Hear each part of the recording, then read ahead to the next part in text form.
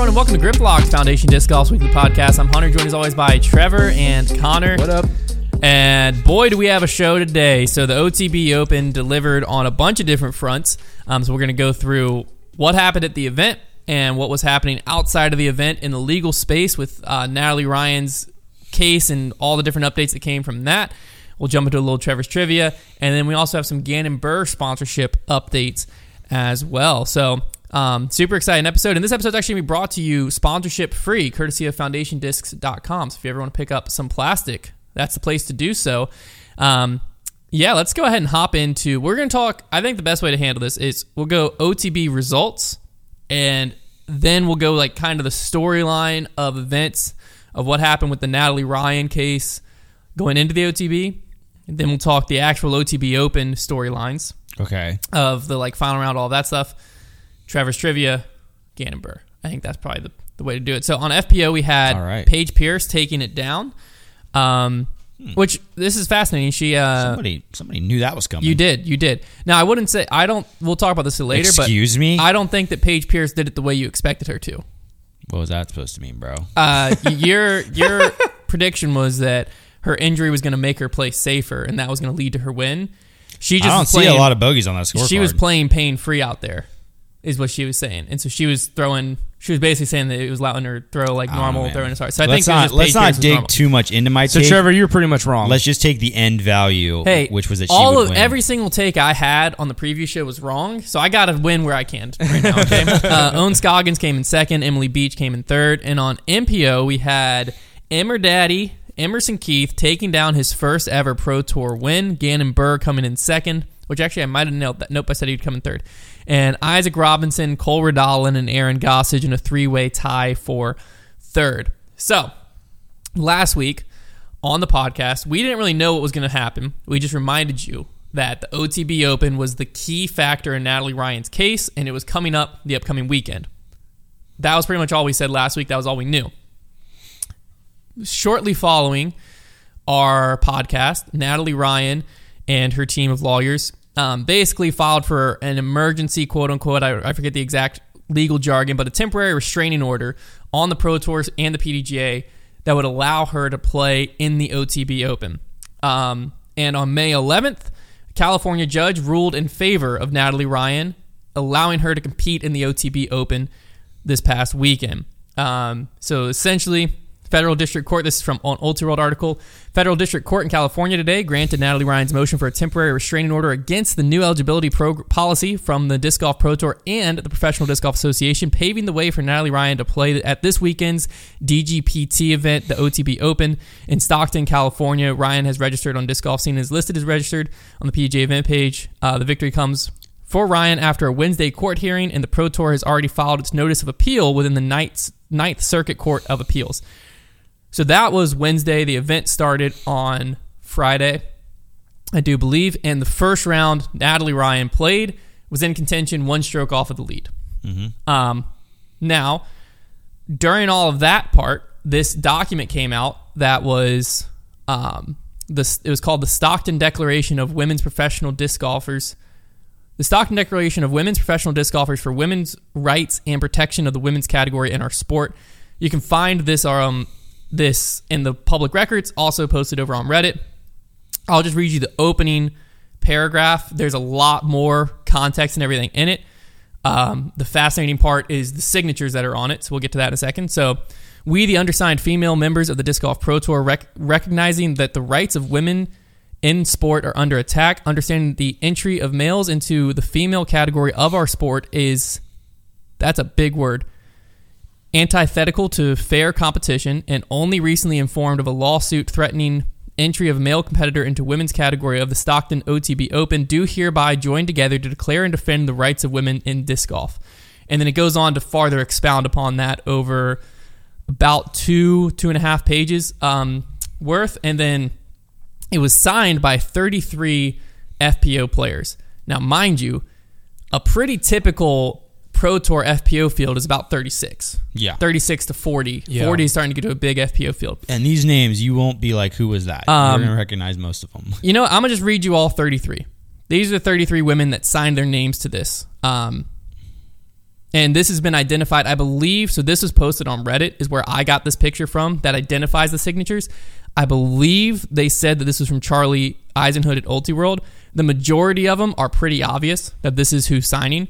Some of them, you would have to do some research. So the names that are listed next to it, I haven't personally verified. So just keep that in mind. But most of the key ones, the big names, pretty obvious it's their signature. Well, you can line them up with like signatures. It's not too hard to find their signature. Yeah. I'm just saying, Tour Series disc. In case someone, I haven't seen anyone come out and say, "Hey, my name's being attributed to this. I didn't sign that." True. Yes. So I'm just saying, in case that happened, and I haven't seen that. Yeah. But they all seem to check out. So Katrina Allen, Alexis Mandujano, Deanne Carey, Alexandra Von Stade, Carolina Halstead, Emily Beach, Hannah Wynn, Jennifer Allen, Jessica Weiss, Kat Murch, Sarah Hokum, Vanessa Van Dyken, Callie McMorrin, Caroline Henderson, Ellen Widboom, Evelina Solonen, Sarah Gilpin, Christine King, Lisa Fakis, Lydia Cochran, Likey Lawrenson, Ruby Reyes, Stacey Haas, Stacey Ronsley, Alyssa Tiger Borth, Kona Montgomery, Kristen Tatar, Henna Blomroos, Jenny Umsteed, Katie Tati, Macy Valadiaz, Rebecca Cox, and Valerie Mandujano.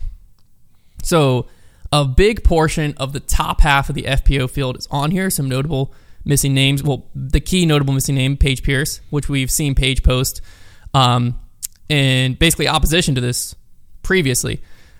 So why I think this was a key document is we've heard some of these names, Katrina Allen, I believe, being one, Sarah Hokum being one, that have spoken out how they feel their opinion before. But one of the big storylines kind of surrounding this whole thing end of last year, beginning of this year, was the majority of voices in disc golf, because the majority of players in disc golf have been male, and something that I know Brody said the same. I know most of us have said the same thing of like, at the end of the day, like really the FPO players, where do they stand on it? Like, how do they feel about the whole thing? It's their livelihood. That's one of the big things. There's kind of two factors here. One is the science. Is there actually an advantage? Which the PDGA back in December, January range, whatever science they attributed to said, yes, there is an advantage. Here's the new guidelines. The other question mark was, how does the FPO field feel? Now we know this is, in my opinion, the majority of FPO field. Yeah.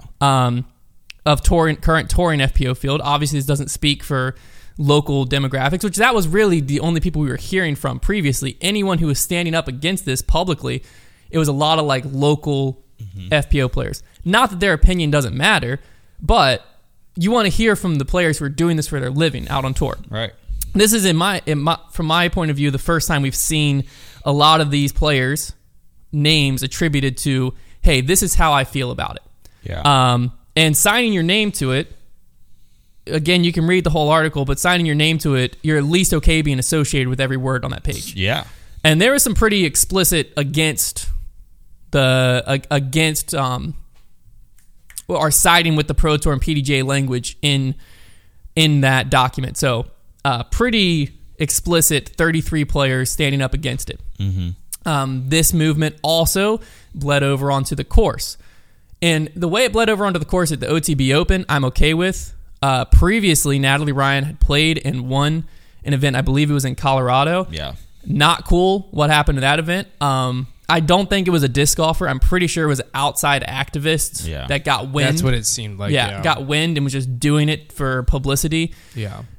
Absolute jerk move, rolled up, and I'm not even going to say basically what they were saying, but just straight up bullying for the sake of bullying. You're not making any difference doing that.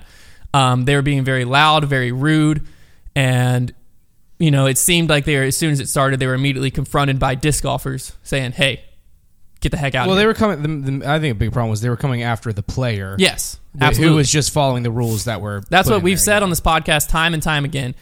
You can't get mad at a player who's playing by the rules. Yeah. And so if you're upset that Natalie Ryan previously, we'll keep talking about the OTB Open in a second, previously was able to play and win an A-tier, you have every right to be upset about that. But Natalie Ryan had every right to play and win that A-tier. So if you're upset about that, you don't come after the player. You can, make your opinion heard to the PDGA. You can make your opinion heard to whoever, the Pro Tour, whatever. The Pro Tour won't really help in the A tier. Really, it's just the PDGA. You can make your opinion heard there. That's the way you ignite change. You don't ignite change by coming after a player who's playing by and winning by the rules that they're granted. I will say, obviously, I don't ever condone bullying or personal attacks or anything, but it does get a little bit trickier when said player is the one trying to change the rules. We'll talk about now we're getting into a different territory. I was saying that was the Colorado. Previously. Yeah. But now it's getting trickier. But this is where things start to get interesting. So, California judge leading up to OTB Open rules in favor. Then what happened on the course? We saw players who signed this document. I don't know how many. There wasn't much coverage of this other than the discgolf.law videos. He showed some pictures and stuff. Which I really, if you want to understand a lot more... Thank goodness that guy was in Stockton. If you want to understand a lot more of the legal ins and outs of this case, I really suggest looking up... his name's Chris, right? Yeah, Chris. From discgolf.law. He has YouTube videos breaking all of this down. Great stuff. From a real lawyer. Yes, from a real lawyer. But he had pictures on the course where several FPO players showed up in pink and black, and that was their stance of like, hey, we're all in unity against this. And you also had crowd members carrying signs that just said 33 plus me. Right. See, like that, whichever side of the fence you're on, that by me, if that is a good way of like saying, hey, I support X, Y, or Z, you're not attacking anyone. You're just saying, here it is. Yeah. So that was cool. That was fine. So that happens. Natalie Ryan plays. Natalie Ryan's in contention. Then, as the Old World article had said, the PDGA and the Disc Golf Pro Tour filed for an appeal on Thursday's ruling. Now, this is where you kind of have to start getting some legal mumbo-jumbo in as to like what they're exactly appealing. But in the Ulti World article, which is what I'll read, I'll just read. It's literally a paragraph and a half, so I'll just read this whole thing. Both the Disc Golf Pro Tour and the Professional Disc Golf Association have appealed to the Ninth Circuit Court of Appeals requesting an emergency stay, a pause, from yesterday's order that allows Natalie Ryan to play at the OTB Open, which teed off earlier today. The Pro Tour's briefs requesting an emergency stay focused on jurisdictional issues, and then there's a link to where it discussed farther, while the PDGA's brief defended their eligibility policy. As of writing, course filings indicate that Ryan's legal team has until 12 p.m. and 1 p.m. Pacific time, respectively, to respond. It is currently unknown whether the Ninth Circuit will issue any emergency or expedited ruling today or over the weekend, and if they did, how that would impact the events on the ground of the OTB. Both the Pro Tour and the PDGA have requested the Ninth Circuit make a ruling by 5 p.m. Pacific time on Friday, which they did. I think they ended up making it a little bit later, but around that time, the Pro Tour won on the appeal. Now, where this got a little confusing, I saw a lot of people get confused by this online. The Pro Tour won their appeal, the PDGA did not. Mm-hmm. Which, again, I was confused too. Thankfully, discgolf.law explained it because I saw people being like, well, if the PDGA lost their appeal, then the OTB Open has to lose PDGA sanctioning to continue. Yeah. Well, no, because the reason the PDGA lost their appeal was because the Pro Tour won the appeal.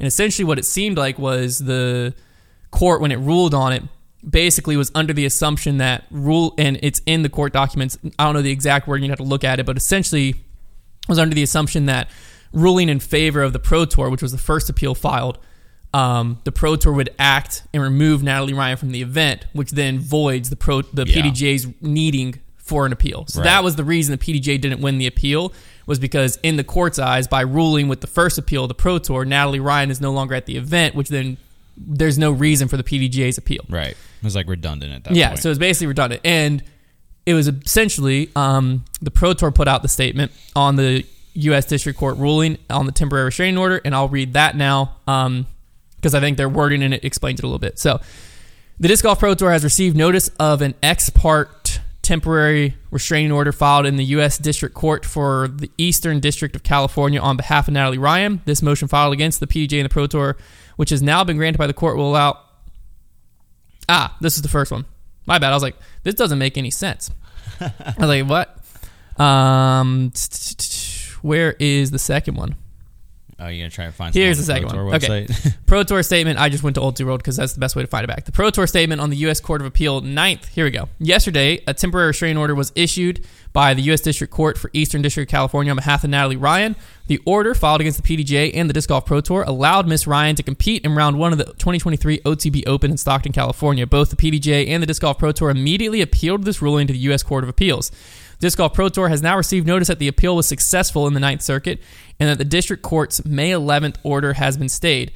This order restores the Pro Tour's ability to enforce its current policy on gender eligibility, and the Disc Golf Pro Tour will follow the court's ruling and enforce its gender eligibility policy, which will disallow Miss Ryan from continuing competition in the OTB Open. The Pro Tour remains committed to creating a safe and harassment-free environment, both on-site and online for competitors. Review our community guidelines. Please visit our webpage here.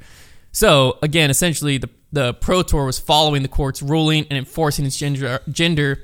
When I go gender eligibility, I just put them together and call it gender eligibility policy, which will disallow Miss Ryan from continuing. So that was like the key part, was basically the court's ruling was in the assumption that Natalie Ryan was going to be removed from the event, which then made the PDGA's appeal pointless. Mm-hmm. So that was why that was able to happen the way it was. So this was a fascinating 2 days because Natalie Ryan not only was competing, but was on chase card, 1 stroke off the lead, I believe. And then it wasn't even DNF'd, was just removed from the event. Yeah. So if people weren't keeping up, you just went on UDisc. One day there's a player in contention, next day the player's out of contention. This led to, obviously, backlash one way or the other, both ways, and a lot of just disgusting stuff on social media, which first off, I'll say, if you're on social media and you're getting depressed by what you're reading, no matter which side you're on, because there is a lot of hateful things being said both ways, close your phone down, get out on the course, and just talk to people, because you'll realize in person, now, part of it is probably masking where people aren't actually showing you how they truly feel, sure, whatever. But it's a lot easier to sit down and be hateful on Twitter and social media than it is in person. And that people, I think Paige Pierce, when she had her hot round, I believe it was round 2, took the moment to encourage everyone of like, hey, this isn't cool. This isn't the disc golf, she fell in love with, is how she put it. And there's a lot of truth behind that statement. Like, coming after people, whether it's Natalie Ryan or whether it's the people talking about Natalie Ryan or whether it's just random comments you're finding online, like, let's all be mature here and understand that everyone's fighting for what they believe is right. Okay, and you can express your opinion in a way, regardless of what your opinion is, in a way that doesn't tear down other people. You can express it in a way of, hey, these are my concerns. This is why I feel this way. And have a genuine conversation. The problem with social media is it doesn't really allow that conversation to happen because it's a comment, and that comment is immediately responded with like a one line of hate. And that can make you feel like, man, this world sucks right now. I would just encourage you, go have some real conversations. Get, as Tyler, the Creator, put it, whoa, I believe it was, in much more explicit terms, if social media and cyberbullying is bothering you, close your eyes or shut down your phone. Mm-hmm. You know what? That's a pretty good way to look at it. Anywho. Well, like most of the time, taking out the people who are being radical with it, who are just for the sake of division are going after people. Everybody has like the same heart in the sense of they're caring for something. Yeah. They just believe they're doing it. They just believe the way to accomplish that is in different ways. Exactly. So just think about that whenever you're having a conversation with somebody who's believes the different thing from you on this specific topic. Is they have a heart for something, and it's a good heart for something. They just believe in a different way of accomplishing that goal. Yeah. Now, Natalie Ryan responded on Instagram to being removed, and when I screenshot it because I knew it was going to be deleted, because you're in the midst of a legal battle. You can't use a lot of language she was using. Yeah. She was getting fired up. But to be fair, this is definitely a very emotional. She just got pulled off a course moment. Yeah. So she posted, "The Disc Golf Pro Tour is removing me from the OTB Open. No matter where they go, I will fight them every step of the way. If you thought I was fighting hard before, just wait. They're going to burn with me." That was the post that was made. Again, when you're in the midst of a legal battle, not the best to use that. So obviously that got pulled down. And the new post that went up said, "The Disc Golf Pro Tour and the PDGA are afraid of metaphor. So I've taken down my previous That post." doesn't make it better. A metaphorical threat is still a threat. It was but is what it is. Instead, I'm going to make sorry you got offended or whatever. That's like how. The Disc Golf Pro Tour and PDGA are afraid of metaphor, so I've taken down my previous post. Instead, I'm going to make that post's message incredibly clear. My removal from the OTB Open was targeted, just as the new policy was. The Disc Golf Pro Tour is now enforcing rules that it has no place to. They have only done this to hurt me. I will continue to litigate until justice is achieved. I find that. I will use this pain to make sure nobody else ever has to experience it. I find that an interesting argument, the targeting argument, because it's really easy to argue that when you are the only one. Well, not the only one. There's been other transgender individuals playing. But they're one in contention. But yeah, like, it feels that way. But like new rules are made or policies are made a lot of times as a reaction to circumstances that happen. Like, for instance, obviously way off example, but like if something happened in our office where, let's just say, you can use me. No, I'm just saying, let's just say the air conditioning unit, anytime it got set above 75, it like malfunctioned, and we found that out. Well, now we're going to make a new rule. Don't do that. Like that, there's like rules are made reactionary. Obviously, that's a very off example, but it's the same like concept of like you make rules because of certain things that arise. I don't even know if that's necessarily like that's what happened here. Partly, the big thing that happened, I think, last year that led to this rule change was the IOC changed their stance. I mean, they went from the IOC's stance previously. The PDJ's always followed the IOC, and then over the last year, leading into the offseason, opened up. This is for individual sports to decide. Well, that's another circumstance that changed. Like that's what I'm saying. The ruling. Like if you are part of the new thing being like the new thing happening that is driving the creation of a rule, it's going to feel targeted. So like, and I don't know what kind of legal standing that has in court, because like that's like I think a big focus of. Well, but the other problem with the OTB side is, at least from my outside view, is in California. Well, Natalie Ryan acted first, coming after the PDGA and Pro Tour's rule. Yeah. Within the grand scheme of this case, the PDGA and the Pro Tour had no choice but to file an appeal against it. Yeah. Because if the PDGA and Pro Tour just rolled over on it here, I think it strengthens Natalie Ryan's case in the grander scheme against them. But for this weekend, I can understand where all of it, if you're the person in those shoes, it all feels very targeted, feels very personal. Especially when you have people turning up to bully you, like now that stuff is personal, right? But that's what I'm saying. Like that's case, but in relation to the OTB Open, the PDGA and the Pro Tour did what they just responded to someone coming after their policy with an appeal. And they won the appeal, and they reinforced their policy. And I'm just curious to see how this all develops at this point, because like so far, I think people are kind of getting caught up in everything, but like this all happened just because of the laws in the state of California are different. In the state of California, a transgender woman has like very clear rights under their discrimination laws as a protected class. Yeah. Those laws don't exist in other states to my knowledge. So like, the Pro Tour, if they want to save themselves this, they will just not schedule another Pro Tour in California next year. That is a possible implication. So, but like, and at that point, where does this go? Like because like Natalie Ryan seems to feel like there's a case still and like there's more to come, but this kind of so where does it go next? Like I don't really understand that. I'd like to add in on the the problem with the vocabulary. I know this is going back a second, but the problem with the vocabulary of like targeting is that that's assuming that it's because of a personal issue with Natalie Ryan. And that's like, so that's like what Natalie Ryan is assuming there by saying targeting, is that the issue there and the reason why all the rules are coming out is because they have a personal issue with Natalie Ryan.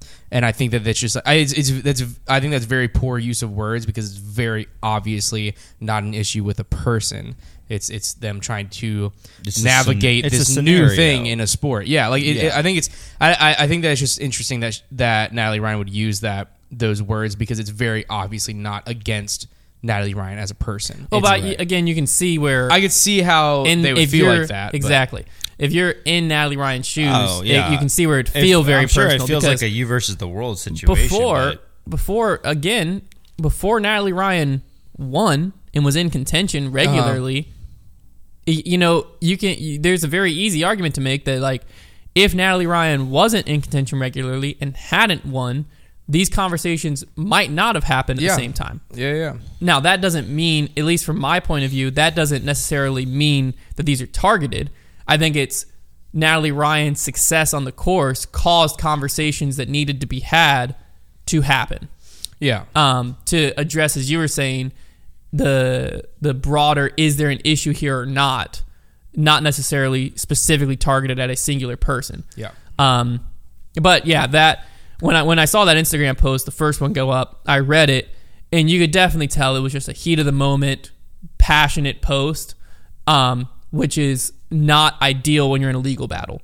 Right. And like when you're at the end of the day, what this legal battle has been is, it's competition. It's like, we got you, we won, and then no, we won, we got and when it becomes that, like, especially when it's so back and forth and like we get the last laugh, hard not to get, if I were wrapped up in that, it would be very hard not to get like super heated. At the end of the day, like it is a legal battle, and like you have to. And I think people are looking at it as like such a personal thing, which is why there's so much emotion involved in it. But like you have to look at what is the purpose of a law? Well, in this country, the purpose of a law is to keep somebody else from infringing on another person's like country rights. And so the question to ask in this specific situation, I'm not showing any bias towards either one. This is the purpose of a law is to keep from somebody's individual rights and freedoms to be infringed on. So in this case, the women that are participating in FPO in professional disc golf, they are playing in that. While if it's like through science is discovered that there is an advantage for a transgender woman to compete against other women, there is a scientific advantage there, then that person is the one making the decision to do that. Therefore, that is supposedly, if the science shows that there's an advantage, infringing on the other people's rights because they didn't make the decision for that to happen. They didn't have the decision. And so that's where I think it's really important that they are looking into the science of it. And it seems that they have decided that through the science that it is giving the advantage. And so it's so interesting how the legal side of it is involved in it. I still think that it feels people versus people, when I'm like, really the core of this whole thing is there an advantage or not? The Pro Tour said yes. And because like, even like, I'm confused. I'll be interested to see like what if another complaint is filed and another suit starts, which I'm probably there will be. Well, this suit isn't over, from my understanding. No, but like this one only pertained to California. Yes, I believe so. So yeah, like that was like part the whole thing. So like, if regardless of how that even works, if there's a larger suit that has to do with other states, like, is the suit just going to be based on discrimination, or because like can you claim discrimination if the Pro Tour / PDGA has rights to make a protected class based on their evidence? Like, I have no idea like what direction it'll go. I think, next. I mean, still, in my opinion, as a non-lawyer and understanding very, very little about law, and this is too blatantly obvious that surely if my opinion was right, it would have already been used. From the outside looking in, the most obvious case Natalie Ryan has, from my perspective, is that there's two different rule standards. Yeah. Where there's a rule standard for the Pro Tour and Elite Series and Majors, and there's a rule standard for A tiers. I think that was the biggest mistake that they doesn't made, make any sense to me. That's where the targeting thing comes from. Because like now it becomes a little more like, it looks like targeting, in my opinion, if you have two different sets of rules. If you believe in a standard now, the for Pro competition, Tour, though, why do you say, but it only matters once you get to this level? That's all the PDGA, though. Right. The Pro Tours, their hands are clean from that because the Pro Tour isn't involved in that decision. The Pro Tour is just enforcing. That would be the interesting thing. And just saying, hey, we're adopting what the PDGA has laid out. What if the Elite Series PDGA were to get crushed, but the Pro Tour gets out, they're scotch-free, and then that's what like causes the Pro Tour to have to move away from the PDGA. Or like, I don't know. This is not the last we've seen of this, and probably won't ever. But like as you said earlier, and we said this earlier in the year, I believe. And it's a question I think, I think that Natalie Ryan's legal team, this was a very smart use of time where they knew if they do this legal move too early, the Pro Tour could just move the event. So they needed to wait till the 11th hour, the final minute, to throw in this temporary restraining order so that the Pro Tour wouldn't have time to react. Now, whatever the Pro Tour's jurisdictional or whatever it was claim, I forget what they used. Part of it was the Pro Tour said, was it coming after the emergency side? Because they're basically saying they created this emergency themselves. They've had this event's been on the schedule for months and months, and they just now put it into motion. Again, I think it was a legal battle where Natalie Ryan's team knew if we put it into motion, felt like an ambush. And we put it into motion back in February, the Pro Tour can just move the event for X, Y, or Z reason. But it does bring into question the future of California Pro Tour events. Yeah. Because, again, from the outside looking in, from what I understand, this case only holds ground in California right now. It seems that way, yeah. There might be some other states that have similar laws, but this is the event that everything's focused on and centered on. And we're about to talk about the event, so it'd be a shame if what I'm about to say is true. But if you're the Pro Tour, you could look at it and be like, hey, we're throwing a lot of money at fighting this. We're doing a lot of stuff. We change our schedule each and every year. We can very easily move this event for X, Y, or Z reason and have one event is all that's in California. We could easily move this to Arizona, Utah, wherever. Utah, yeah. Again, I don't know the laws of those states. But we could very easily move it, and this legal case has no grounds anymore because the Pro Tour isn't in California anymore. Yeah. And that would be a shame for Californian disc golf. In this course, I think watching it this weekend, I kind of fell in love with it a bit. It played very, very well. So it would be a shame to lose this event, but that could be the Pro Tour's easiest way out. It'll be fascinating whenever that schedule, if nothing progresses, it'll be interesting to see what that schedule drop looks like.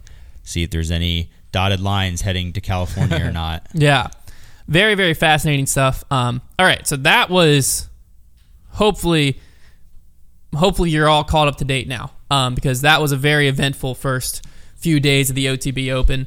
And surely if you're involved enough in disc golf to be listening to a disc golf podcast, you probably knew most of what I just said anyways. But fascinating stuff. So let's talk FPO. On the course, Paige Pierce takes it down. This course, when we were talking on the preview show, they said it on the coverage multiple times, longest course on tour for the year. A lot of it, I think, when you're looking at it objectively, you're taking yourself out of the course. You're just looking at the event. It felt very much going into it like this is going to be a bomber's course. This is going to be a thrower's course. We were talking about, Ella Hansen, Holland Handley, Katrina Allen, Haley King, players with distance. This is their event. Mm-hmm. That's not how this course played at all. Well, I mean, in fairness, that's how it played last year. That wasn't like an unfounded thing. I think the wind being up, in particular that last round, had a lot to do with it. But I mean, I don't know how FPO played out last year, but last year AB, there was a lot of Simon, FPO changes. Well, something I noticed whenever while editing Brody's practice round for it is that all the holes were really long, but almost all the tee shots, at least on the front nine, were pinched.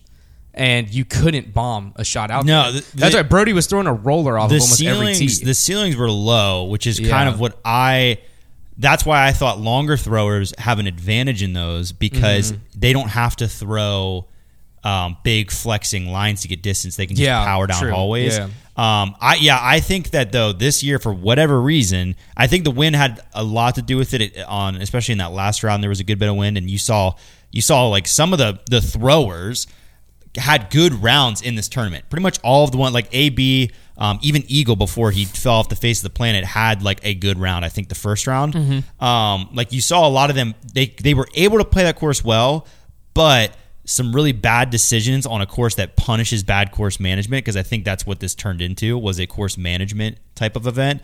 Those guys, some of them really got in trouble.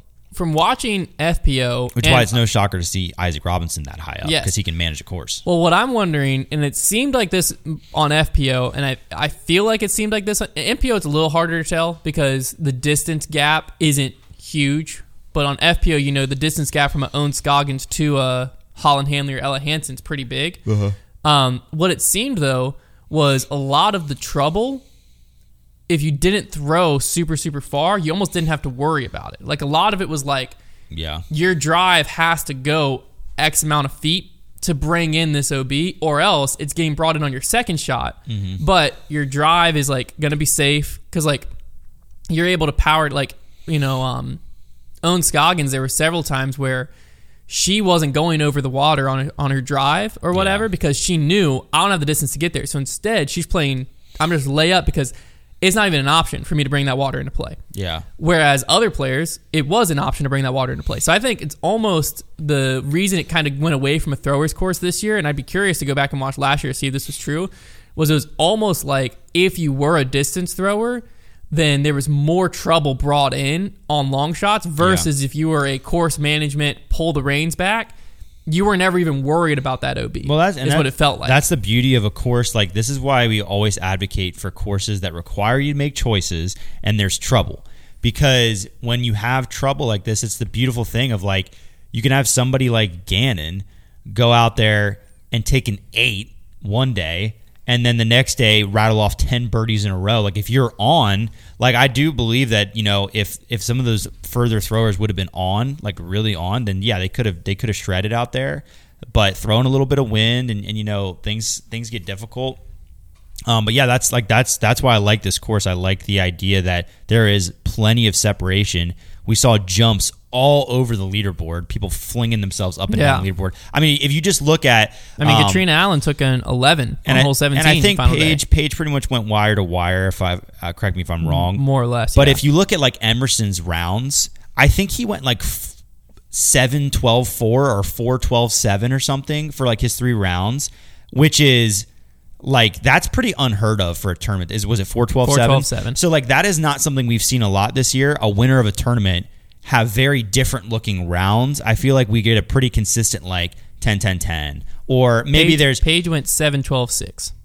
So, like, okay, a little bit there. But, yeah, like, I think that's really refreshing to see a course where you can go out like Emerson, slow start, but then you can pick up strokes on the field. Like, that's still possible to do because guys at the top can just find trouble. There is trouble to be found out there. Yeah. So that's why I will always side with a course like this, you know, versus one that's just all gas, no brakes. It's just, I would almost call it like, it's just like there's little thought to some courses. You always throw the same shot. There's only one thing to do, whereas there's so many different ways to attack a course like this. So many different options too, like off of tees, so many different choices you can make. And I think that's just more entertaining golf. You get surprised so much more during coverage. Like Emerson on the last day on 17, that's the one with the water like right next to the basket. He decides to go forehand, and they're like, oh, he's going to take it all the way wide of the tree, and then he flexes it right of the tree. Like, there's so many different choices to be made that provide, it makes it interesting and fresh, and it's never over till it's over. You know, hole 18 was even tough. So yeah, I was a big fan. When I watch this, and people are gonna hate this take, but when I watch this style of golf where there are still trees and there's like fun OB, like there's cool water incorporation, and that course is just a fun layout, it looks like. That to me looks like what the future of disc golf Absolutely. is. That's what it looks like, and people are going to hate that. That's fine, but that's just what I believe. I fully agree. I think this weekend, because it brought in a lot of challenges that Woods brings in. Yeah. And I don't mean it has to take place on a golf course. This can exist elsewhere. I'm just saying.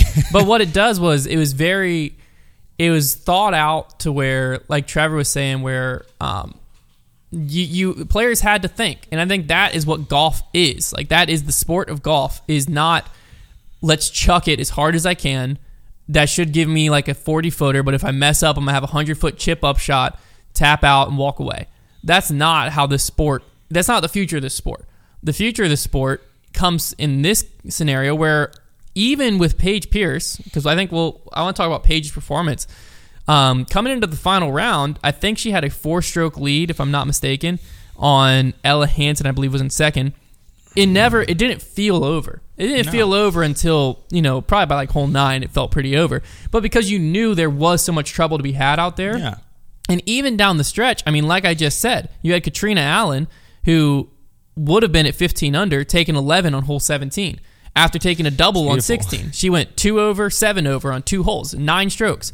If Paige Pierce did that, she would have lost by 5 to Owen Scoggins. Right. Like, those possibilities were out there. You even, to the MPO side, you had Emerson Keith on 18 through a great drive, and he needed to double bogey to bring, I believe it was Gannon Burback in. You had Gannon in the clubhouse, Gossage back a few strokes, and Emerson with just a few to play.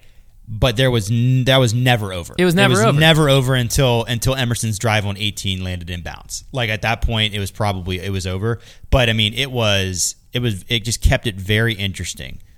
Yeah, it was very, very fascinating all the way down the stretch. And Paige Pierce, I was impressed with this weekend. She was back from her injury. There was a big question mark surrounding her injury going into the weekend as to, is she 100%? Is this something that she should be playing in, was a question I was asking, or is she pushing herself too much? And by the time she got to like round 1, it seemed as though she was like, no, like I'm playing pain-free right now. Like, it seemed like she was back to her normal self, and she put on an impressive performance. It wasn't impressive enough to just put the stamp of she was winning no matter who was there. Yeah, I was going to say, I don't think it was quite enough to say, oh, she would have beat Kristen even if she was there. It wasn't quite that good. It probably would have been close. But it was good enough that this was a little bit different than the Paige we've seen over the past several weeks, and she now has 2 Pro Tour wins to her name this year. Yeah. Open it off in here. It's like, it's already now, it's becoming like we say with Paige, where it's like, yeah, she might mess around all over the place, but at the end of the day, she'll probably win a major, and she's going to win a few Pro Tours, and she'll have one of the best seasons of anybody. It is so funny. Like, I still don't pull up her stats. What did she do really well? If anything, like, in particular. All right, let's click on Paige Pierce how'd she putt?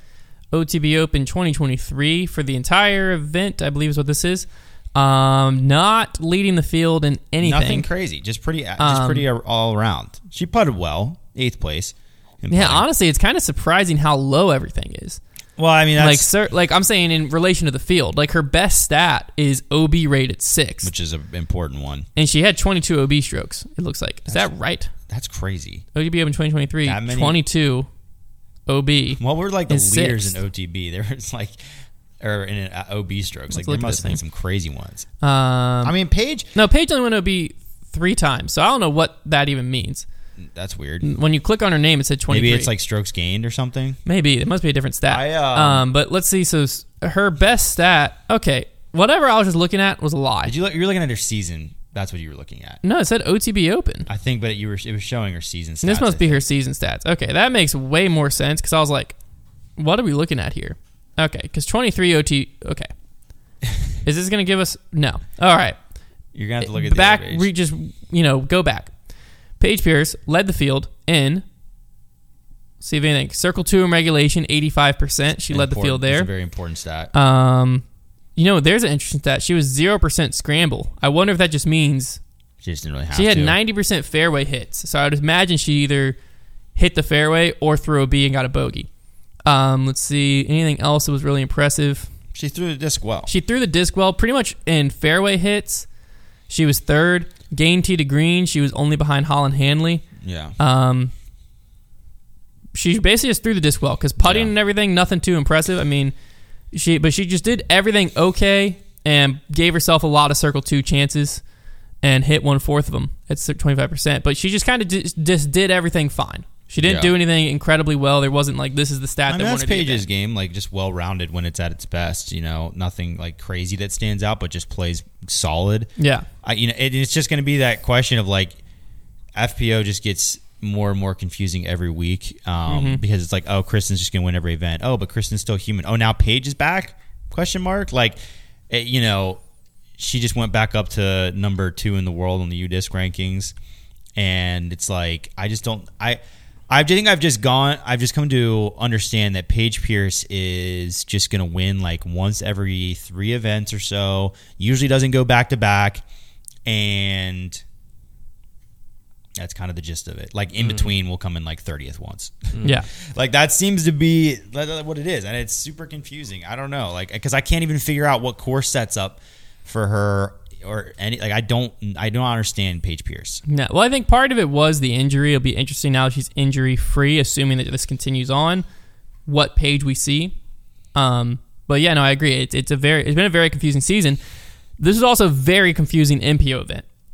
The lead card consisted of Emerson Keith, Aaron Gossage, Cole Redalin, and I believe was it Jakub Simrad? Yeah, my boy. 4 players with a combined total of 0 Elite Series or major wins. Mm-hmm. When's the last time that happened? I think the Pro Tour told us, and it was a long time ago. Yeah. And no, I think it was the first time ever in Pro Tour history, other than the first Pro Tour event ever. Anyways, it was something crazy like that, but you never see it. Emerson Keith obviously ended up playing solid all weekend, took it down the event. And like we were saying, if you look at the leaderboard, the players that are in it, Emerson Keith, Isaac Robinson, those 2 in particular I want to park on for a second. Both of those players are players that come into mind when we enter a Northwoods Black, when we enter a WR Jackson, when we enter these like placement tight courses. They didn't even come close to entering my mind. The other thing I thought was fascinating with Emerson only enters your mind. He never enters my mind. Yeah. Well, the other thing that was fascinating. You're always thinking about Emerson. Emerson, Cole Redalin, Aaron Gossage, Jakub Simrad, all eligible for dark horse picks. Yeah. Well, Aaron was mine. I know. I almost took down the big prize. Took down the 10. We don't even talk about my pick. It was bad. But fascinating leaderboard here. So I'm going to just kind of go through the top 10, and then we're going to scroll and find the names that you probably expect there that are missing. Emerson Keith wins. Gannon Burr second. Emerson winning, first time ever. Hasn't had the best season. Do you know who his last win was? NT or better? It's a sneaky, NT or better? It's a sneaky little event. I didn't even realize he had won an NT because it said no Elite Series wins, which to me factored in. It was an NT. event that made us believe he was going to do really well at another certain big event. And it was also an event that we were kind of annoyed existed. It was in 2021. 2021, we were annoyed it existed. We were annoyed that the event existed. We were like, why would they do this? And it was the week before another really big event. That we were like, oh, wow, now this is... Oh, was it like something the week before Worlds? Yeah. Don't you remember what they did that year? No. It was at the Fort that year. Oh, he won that A tier. That was an A tier. It was an NT. No. Yeah, or the Utah Open when Ricky played it. It was before I think Worlds. it was listed as no, an it was NT. an A tier. Was it was just an an A tier. I was going to say, he's never won an MT. I thought the logo that they put on it... It was still the Utah Open, but they pulled it from the NT because Worlds was there that year. Oh, really? Career wins. I could have sworn when I was looking on the UDisc thing, the logo said National Tour. No, yeah, he's only ever won A tiers prior to this. Go to the Utah UDisc Open thing. right there, 2021 B/A tier. Go to the Utah or the UDisc. Yeah, he's never won an NT. I was going to say. All right, we get it. Go to the UDisc thing. I want to see what it looks like. What do you mean UDisc thing? Go to like his season from that year because I could have sworn maybe it just said PDGA. I thought it said National Tour. That's why I was confused. 2021. Well, that was the last thing of relevance he won then. Yeah, it's not even on here. Go just click on the season and scroll down. It was on there. It just has a PGA logo. See, under they would say Major or National Tour. Well, it's just go. a PGA logo. Why was it on the UDisc schedule at all? They must have just covered it. Super weird. Because that whole event was weird. It was that I forgot that thing existed. I didn't think that was an NT. Yeah, no, he never won. Okay, back to Elite Series. Like I said, Elite Series does cover NTs. Thank goodness, because I was about to really wrap my mind in a knot if he had won an NT but had never won an Elite Series event. So no, yeah, he's never won anything other than A tiers, B tiers. He's won like 87 of them, but he's never won A tiers, he B tiers. He almost won. He was like what, world's runner up. 2019. It wasn't runner up because Ricky stormed up, but he was in contention. Yeah, through it. Great win for him, but Emerson won, Gannon 2, Isaac Robinson, Cole Redalin, Aaron Gossage tied 3, AB, Calvin Heimberg, James Proctor, T6, Vino Makala 9th, and then you have Double G, Jake Hebenheimer, and Gavin Rathbun tied for 10th. Notable names you probably expect to be up there that weren't. Scrolling down, the first notable name, Austin Hannum. It's getting 23rd. You're going to scroll for a while. Chandler Kramer popped off at this event, ended up in 23rd, but let's get down here to the nitty-gritty. James Conrad was in 41st. Kyle Klein was in 41st. Gosh. Nate Sexton barely kept his cash streak alive. Shout out to him. Now, we're outside of cash now, and that's where you'll find Sir Simon Lizotte, Eagle McMahon, my dark horse pick, Chris Clemens, Nate Perkins. Sorry, meant to read Kevin Jones' name. Ezra Aderhold. Ezra Aderhold. So a lot of throwers is how I'll put that list. Well, and just some of the best players in the world. And some of the best players in the world. But yeah, I don't think anyone else down here is too shocking. But a lot of like Simon, Eagle, I think were two of the favorites. Yeah, coming into the week. We both Actually, thought Eagle was going to win. I picked Eagle to win. Same. Trevor picked Eagle to win, and the entire Statmando team on Instagram picked Eagle to win. 4 of them. Too many people picked him to win. He was feeling the there was pressure. too many cooks in the kitchen, man. No, but four people who pay attention to disc golf a lot more than your average person thought Eagle McMahon's about to win this because it smelt like an Eagle win coming in. It sure did. He has been playing like kind of iffy, still coming in second. This course I thought lined up really well for him. Everything felt right for an Eagle McMahon win. 55th place. Well, let's break it down. What did he do? What did he do bad? He didn't play good disc golf. What the heck does that mean? Who was that? I don't know. Okay, well, let's just go over to player stats here then. I wonder. And Simon Lizotte won this event last year. Yeah. Now, I did on the preview show call this could be a shaky weekend for Simon because... You still put him in your top 3, though. No, I didn't. I omitted him. I went Eagle McMahon, Gannon Burr, Calvin Heimberg. That's right. I don't know how I flipped them, but that was my top 3. Let's go over. So Eagle McMahon. Maybe I did put him in mine. Hope not. You know what? I don't know. Why can't I look at? I think I did put Simon in my top 3. I'm literally. I was just gaslighting. I think you did. I think I went Eagle, Simon, AB. I thought you used to be able to click on a player and it just pop up their tournament stats. I don't know what's going on with the UDisc. No, today. okay, it is working for him. Okay. It just didn't work for Paige. Okay. Dang, so he just stunk at everything. So yeah, so the only thing he didn't putt well. The only bright thing is he was 3rd in scramble percentage, but on a course like this, that's not actually a good stat because that means you're scrambling a lot. Yeah. And he was 10th in parked. Those were the bright spots on a very gloomy weekend. He was 72nd in fairway hits. That's really That's probably the most important stat for the weekend, I would say. Fairway hits. Yeah. He was 56th in OB rate, going OB 8 times. Well, that'll do it. 43rd in circle 1 putting, 103rd in circle 2 putting, and his birdie percentage was 52nd at only 30%. Yeah, it's just bad. It's bad. His first round, so round 1 he shot 3 under, round 2 he shot 3 under. He was never in it. Round 1 3 under, round 2 3 under, round 3 even. What was hot after round 1? Isaac shot 10. Because I remember after round 1 being like, okay, 10 under. Or maybe I was looking like partway through round 1. I was like, okay, Eagle is like somewhat there. I mean, Emerson shot 4 round 1 and he ended up winning. Yeah. But yeah, I mean, after round 2, it was like people separated themselves. Mm-hmm. Yeah. It was a very interesting weekend and it was a very exciting weekend. Just golf. I really think that what it was this course was just designed in a way that required you to really think about your shots, really pick your spots that you wanted to be. And I think that the reason some of the throwers struggled was I really think that the course layout, some of the OB just wasn't on your mind unless you threw a lot farther than, say, an Emerson Key threw. And Emerson, props to him. 12 under, I believe that was the course record. Gannon Burr had a shot at it the final day, but Emerson shot a 12 under round 2. Gannon freaking birdied 9 through 17 to put pressure on him, and then unfortunately bogeyed 18 with a pretty bonehead decision. I'll just say this much: Gannon on 18. This event should have, like, in almost most scenarios, if you give Gannon Burr like 250 to 300 feet or whatever he had left, he may have had a little more than that. And he always does get up and down, and it's pretty wide open. And in this scenario, he could have ended up in a playoff. Yeah. Well, I don't. Did Emerson lay up? Emerson laid up. So like Emerson could have won on 18, but in any case, put on a heck of a lot more pressure. He is standing there, and now after he threw the shot, he walked back and said something about a tailwind, and he thought he threw it perfect. But all I saw on the screen was the flags moving right to left. They were just blowing hard left. Like it looked like a huge right to left. And then he decided to throw a knifing hyzer, like straight up and down. And shocker, it got annihilated by the wind and shoved left out of bounds and didn't make. And like I was just thinking to myself, disc golf wind 101. Well, it's one thing to like be like, okay, the right to left, I'm going to use that to my advantage. But he didn't have to throw a hyzer. I think he might have got caught on the idea that he had a hyzer.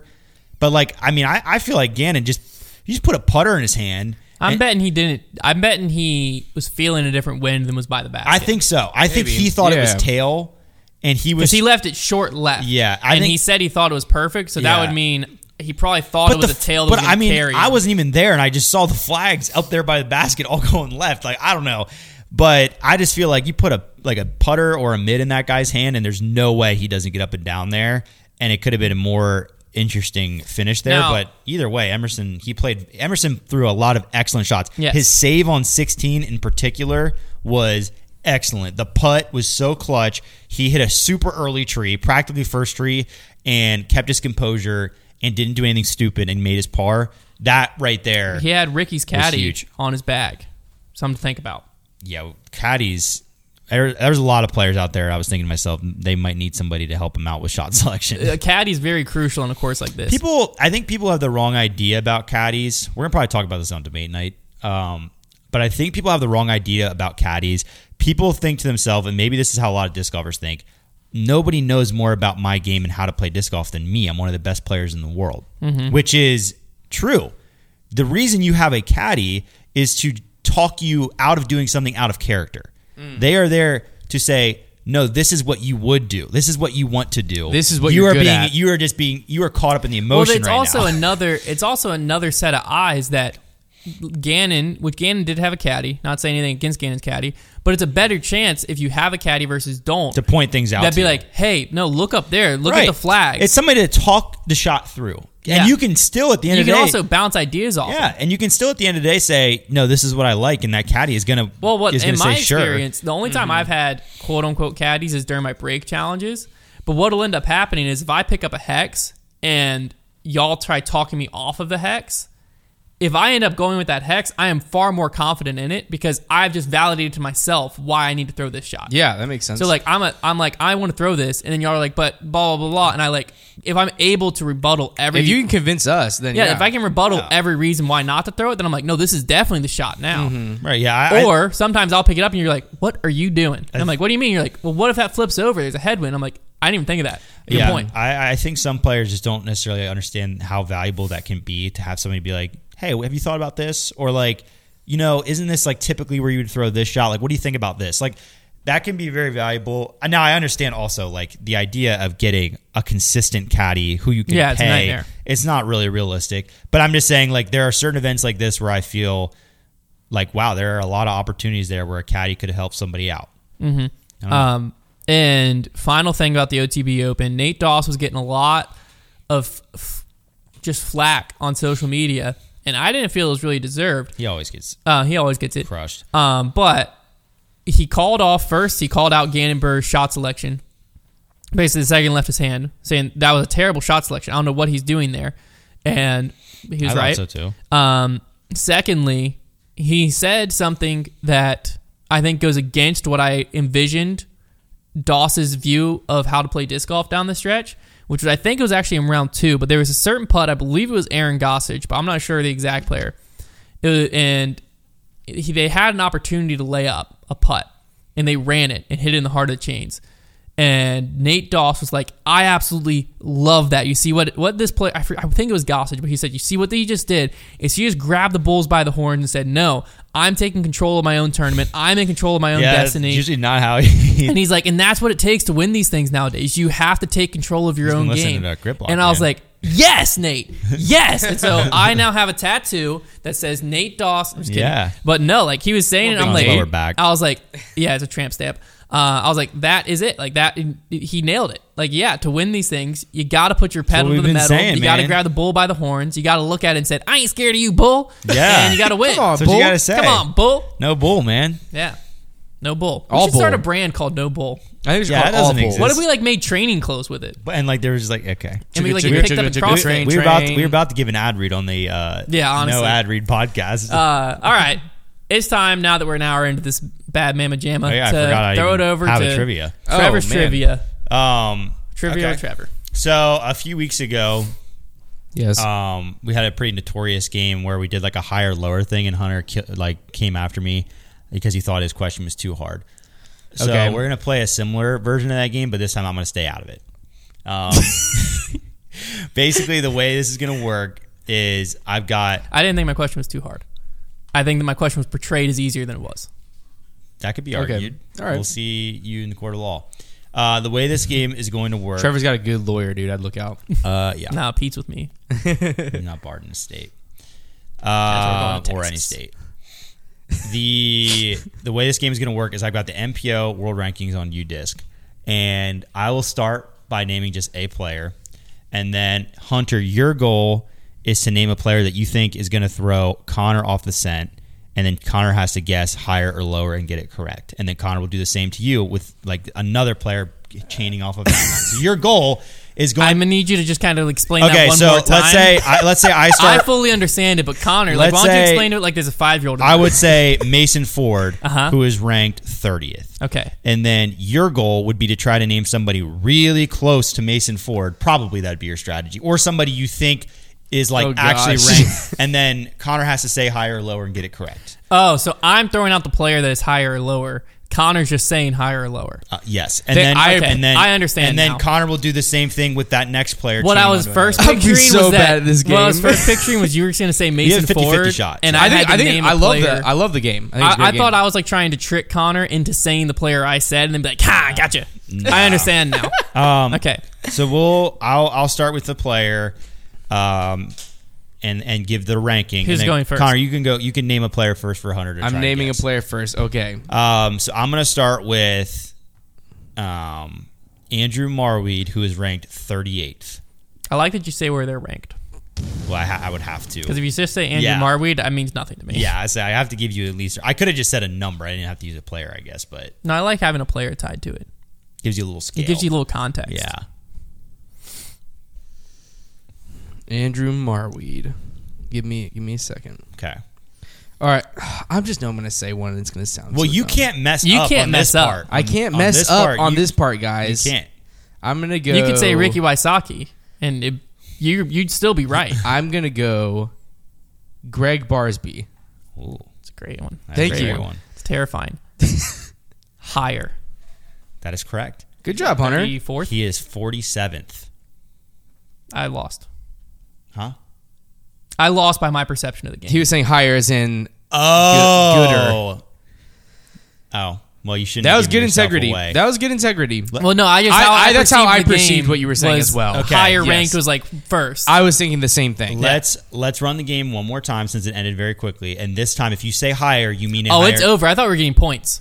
No, that would have been over. Okay. Okay. You mean this time it is higher number. Higher number. Like just think in the scale of numbers, higher or lower. All right. We will continue where we were. Greg Barsby 47. Hunter, you give one to Connor now. What is Connor it? and I are on a team? No.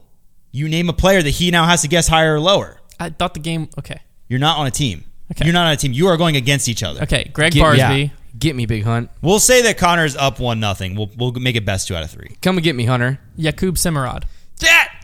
Wait, who'd you get? Greg Barsby?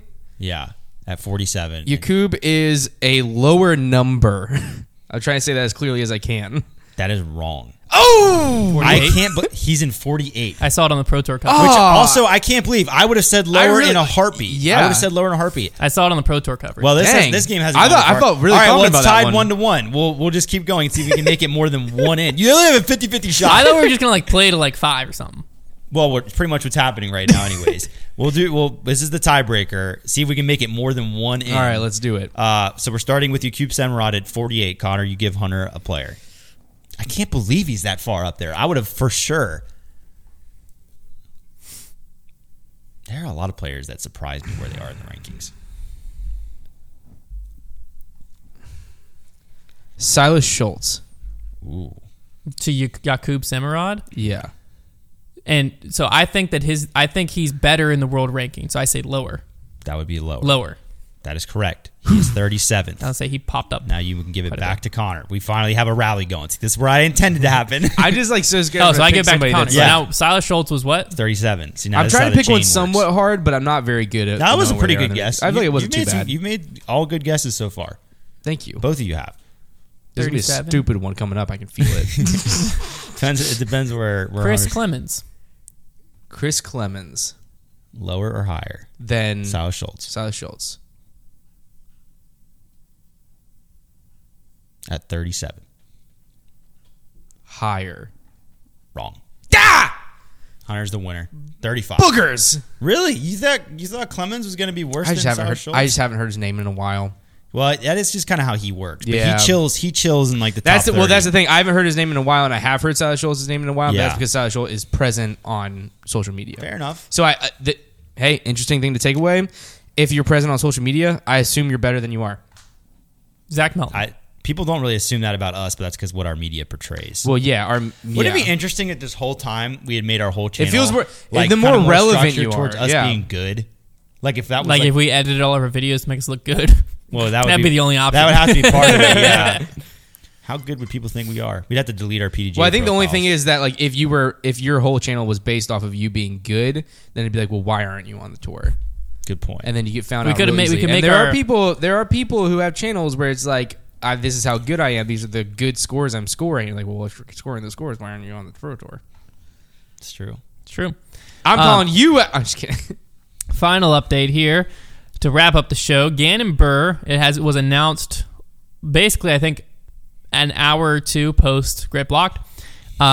Typical. That Gannon Burr is to. What do you think will get announced today? Who knows? Should we all make predictions? That should be the end of every Grip Block if there's like news that's being circulated. So go ahead with this and then we'll get into that. Gannon Burr to finish out Prodigy contract. Lawsuit is dropped. So the legal saga has come to a close.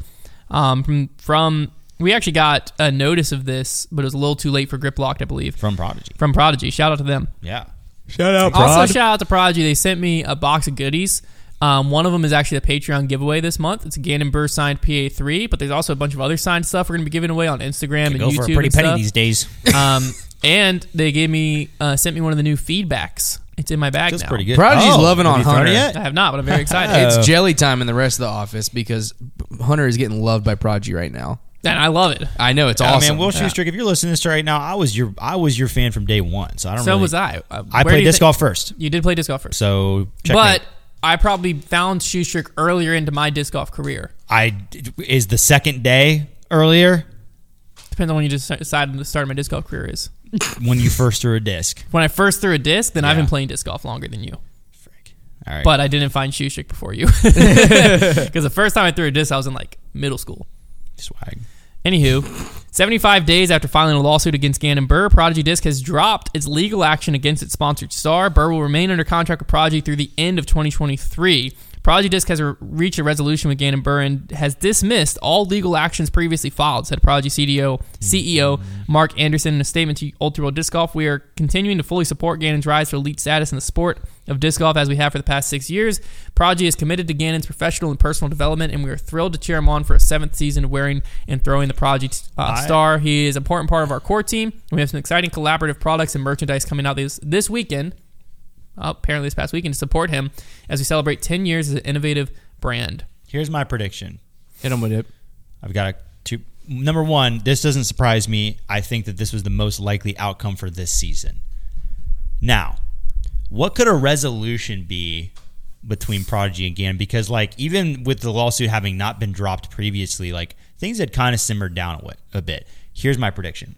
My prediction is Gannon will be allowed to enter free agency essentially after the season. But I bet that the resolution is that Prodigy now has the right to match any offer he's given.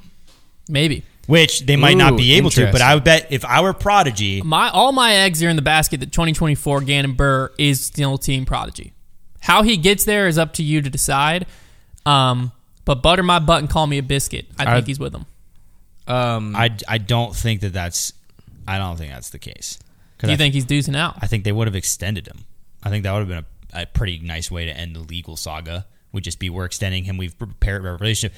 The fact that they're just like they're using that verbiage to the end of the year, like it seems They're like just continuing out his contract. And I think that throughout this, I think their number one focus is let's make Gannon Burr as happy as possible throughout this year. And I think it's going to work. Yeah, I think at the end of the year, Gannon Burr is going to be like I said, just chipper, and he's going to love his bag. He's going to be back in love with everything he fell in love with the Prodigy, and he's going to continue on with them. But that's what I think. The problem with that theory is that Prodigy has to pony up and pay the man because, I said, this is the same conversation we had previously. I don't think they had to pay him if he's in love with the brand. I don't think they had to pay him as much as other brands. You said he would cut $300,000 off of $1 million contract, and everybody in the comments called you a crazy person. That's fine because you are for saying that. Off of $1 million contract. He wouldn't call it $300,000 off a $500,000 contract. It's two different things. He would take $700K over $1 million if he's fully in love with Prodigy. Okay. Versus, I want you to keep saying that. On I will. podcast. Yeah. Because if $300,000 in the scale of $1 million, plastic. If he's fully in love with the brand and they're promising him a lot of stuff outside of it, that is ludicrous. That's the craziest thing you've ever said on the channel. That's fine. That's okay. You don't have to agree with me. $300,000. I'm just saying. I think I could see if Prodigy offered him $700,000 a year and he liked the terms of the contract a little more, and what terms? Lone Star offered him $1 million a year, and he's like, I'm not really a big fan of their plastic. I know I can win. Dang, I know I can build it. Boom. Stays with Prodigy. Well, let me just go and cover all of our butts, for predicting things that might happen after this episode. If drops. it's guaranteed money, though, what the heck does he care about? Like, what does he care about what the plastic is? He has to still be in a position. He's a young player. He has to be in position to still sign another contract after his contract's over. I mean, if he goes to a brand and his game tanks, what's he worth at the end of that contract? That $300,000 could save him millions. I mean, the idea that he would cut $300,000 like that. The idea that he would get two offers, one would be for $1 million and one would be for $700K, and he would take the $700K. There's a lot of if those just came to him immediately at the same time, and he just looked at them, I'm sure he's taking the $1 million. There's a lot of extra things that have gone on to get to my scenario, but I stand by it. I think that like the company that he would be taking the cut for sued him. Not anymore. I mean, all right, Connor. You can try to make me crazy. It is crazy. That's fine. It's easy to be crazy in a world that's boring. You know what I mean? Yeah, dude. There's nothing boring in disc golf right now. All right, were you doing the prediction thing? I'm just saying my prediction. Just you guys. I feel you guys both said kind of different points. I'm gonna go even a little more different. All right. I predict that either he attempts to or he does. Gannon's going to breach his contract in some other way, and there's going to be more legal stuff that comes out. Yeah, after this podcast is dropped. I bet Natalie Ryan's team files another complaint in like an hour, like another legal filing. That makes sense. I'll say this right now: if we ever get confirmation of like that price cut scenario, I'll say this just to like make sure that I back myself up with more than just words. If that scenario ever gets confirmed to us, and Gannon, we know Gannon to some extent, if he would ever say that he took a $300K or more price cut to stay with Prodigy, you can destroy my car with C4. You know what, man? I won't even do that. Just the satisfaction of knowing I'm not crazy would be all I needed. You know what? I think that I'll do your laundry for like a I don't want year. you to do my laundry. No? He doesn't want I'm good at it. He doesn't want your grimy hands near his laundry. No, but then I would have to bring my dirty laundry to work. No, I'll come get it. I'll pick it up. Full service. But then you gotta drop it back off. I think it'd be easier for me to just do my own laundry. Really? Yeah. Full service. I'll do it at your house. It doesn't take long to do laundry. But then you're just at his house. Then you're just at my house. You know what? While I'm there. How about this? What? If that happens, you don't do my laundry. Deal? I wanted to do his laundry. I don't even have my prediction. This whole thing was just to trick him into me doing his laundry, man. I don't even have my prediction. You're just sitting in front of his TV. Just I'm just waiting for the dryer to be done. Yeah, you guys mind if I make some of these pizza rolls? Trevor, please leave. Trevor, get out of my house. I don't have anywhere to go. This show's gone off the rails. Imagine trying. This is getting dangerously close to the banter. Yeah. Wait, which, by the way, has a new YouTube channel at the Banter Pod. If you're a fan of the banter, you want to hear us talk about stuff that's not disc golf related, head over there and check it out. And I can't think of a prediction that's going to happen. That's okay. Well, we took two of the big ones. Well, yeah, just say something ridiculous. Say something ridiculous.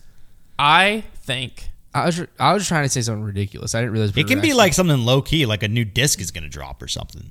Well, it has to be something that we would cover. That's not low key. Innova's dropping new discs every second. Yeah, these days. Well, if it was like a really big disc. Like the armadillo, like the super dillo, a really big disc.